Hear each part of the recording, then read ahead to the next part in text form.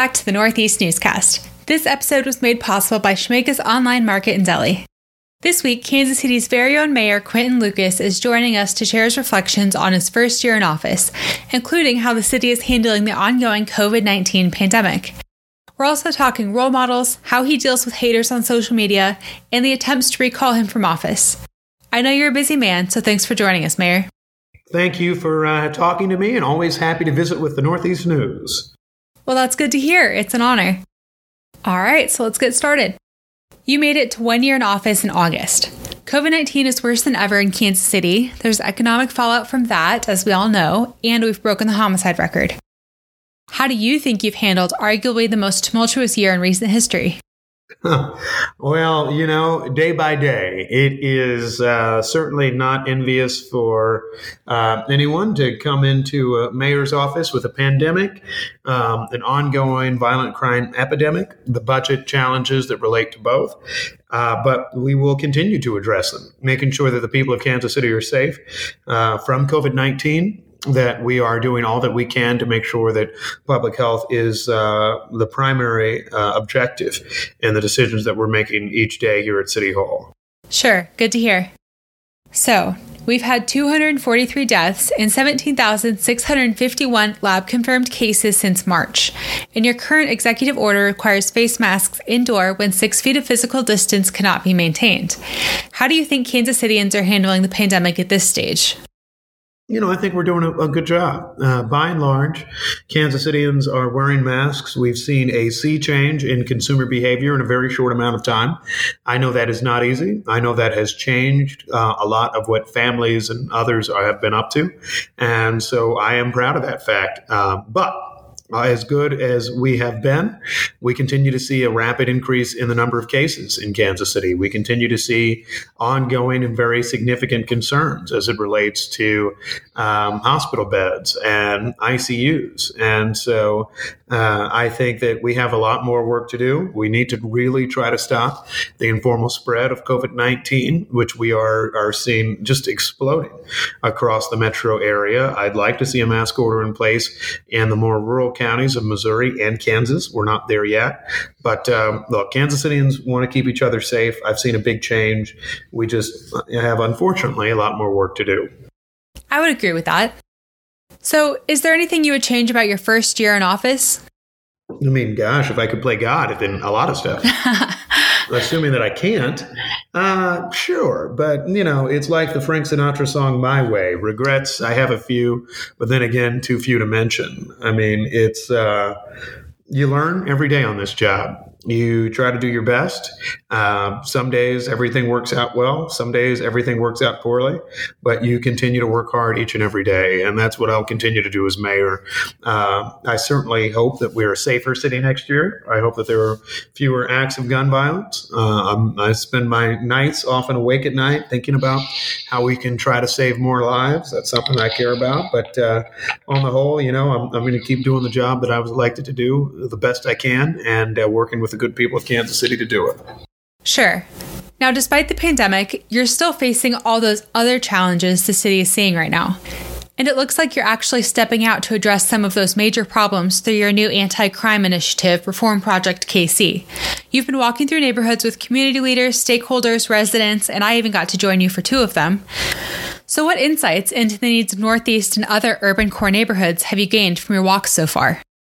Well, I think a lot of people often try to speak for neighborhoods in the core of the city like Northeast KC. What they don't do enough of is listen.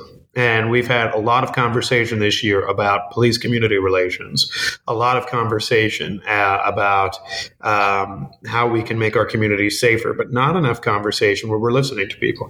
And so that's going to be a huge part of what I think is necessary for us in the next phase. I can come up with a lot of ideas, but if I make them all top-down, then that's going to be a problem.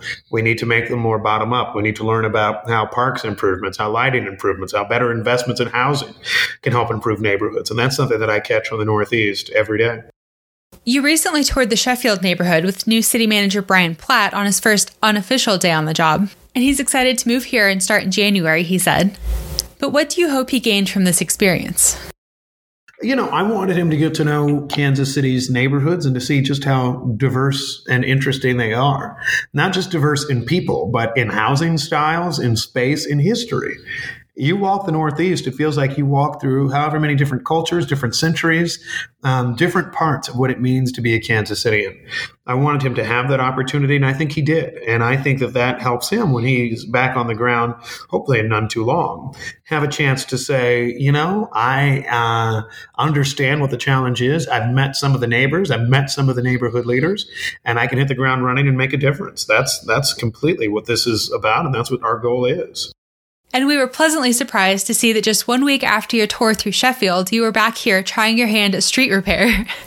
So it seems that in your recent experience, you can't make everybody happy. Some say you're not doing enough, while others say you're doing too much. How do you deal with the attempts to remove you from office? And, in the age of social media, how do you deal with the online haters? I think that every day you just need to be ready. You just have to be ready to do what's right. Haters are around a lot. I have a lot more haters than I ever did before, but I just keep waking up and doing my job to the best of my ability. I wake up and say, how am I going to try to address the issues affecting Kansas Citians?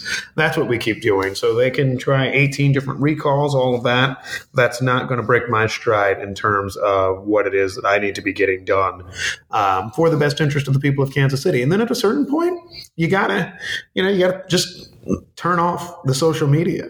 You can't respond to every Facebook comment, something that I did a lot of when I first became mayor. You can't respond to every tweet.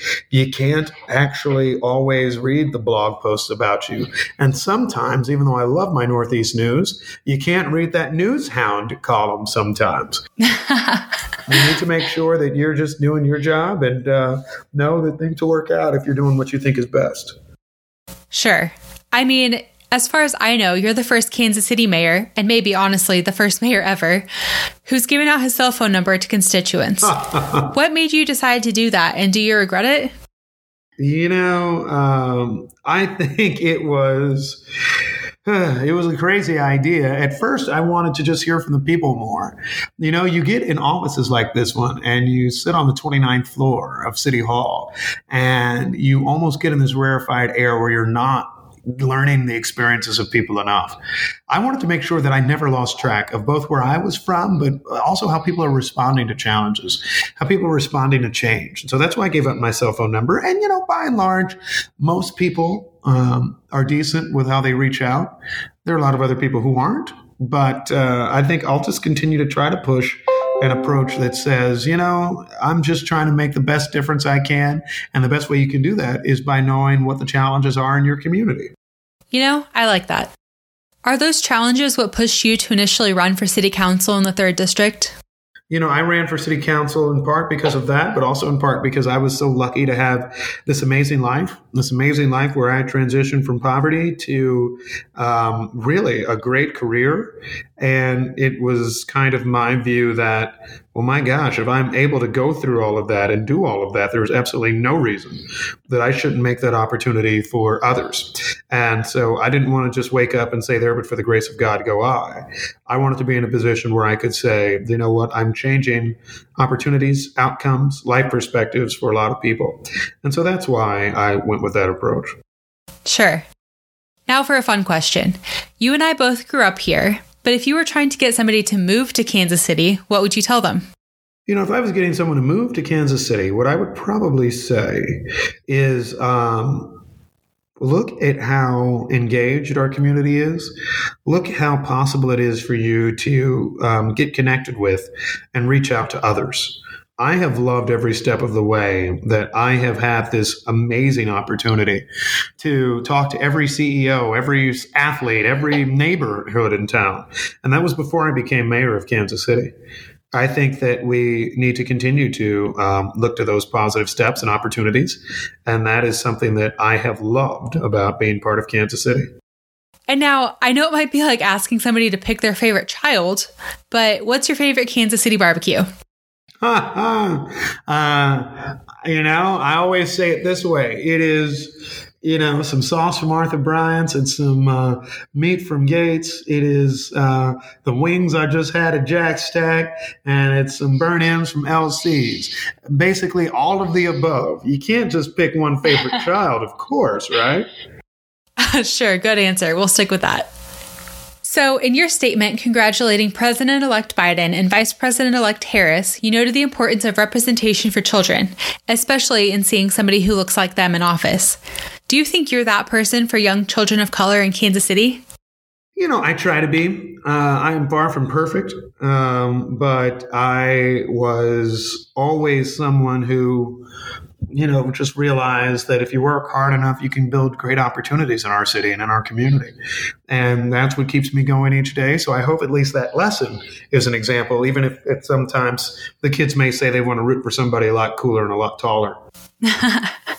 So who's your biggest role model in your position? And has that shifted over the years?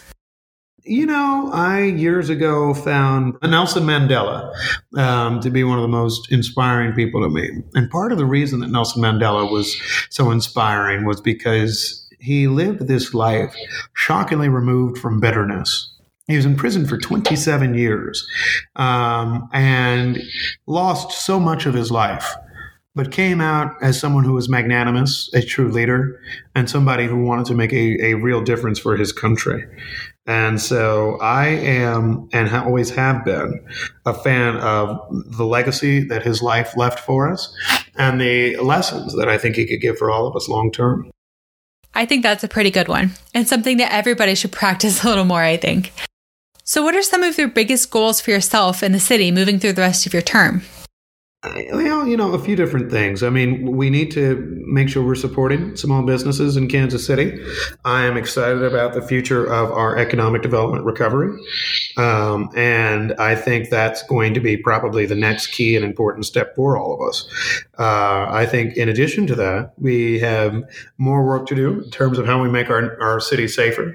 And so I would hope that by the end of my time as mayor, we could say in all Kansas City neighborhoods, we've addressed violent crime, we've brought the number of homicides down, we're seeing more small businesses that are sustaining and that are able to start up anew.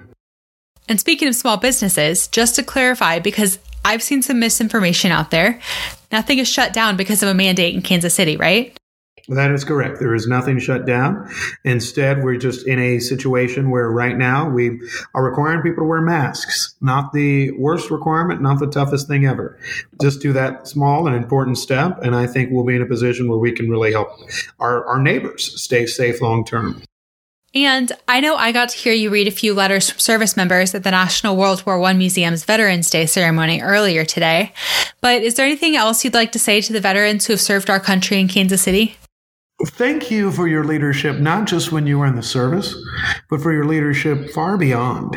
So many of our veterans are folks that are leaders in their families or mentors for nephews, nieces, sons, daughters. They're people that are really the pillars of our community. And so I thank them for their ongoing service to our country and our community each and every day. All right. Any last thoughts for Kansas City? You know what? We'll get through this current challenge. I think we'll be in a good place long term. We need to make sure we wear our masks and we stay safe. But beyond that, I look forward to us celebrating more successes as Kansas Cityans long term. Including another Super Bowl, right?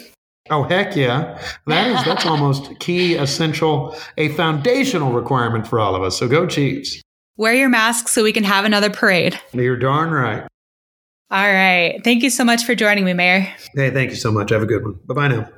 And that was Mayor Quinton Lucas. This episode was made possible by Schmaka's Online Market and Deli.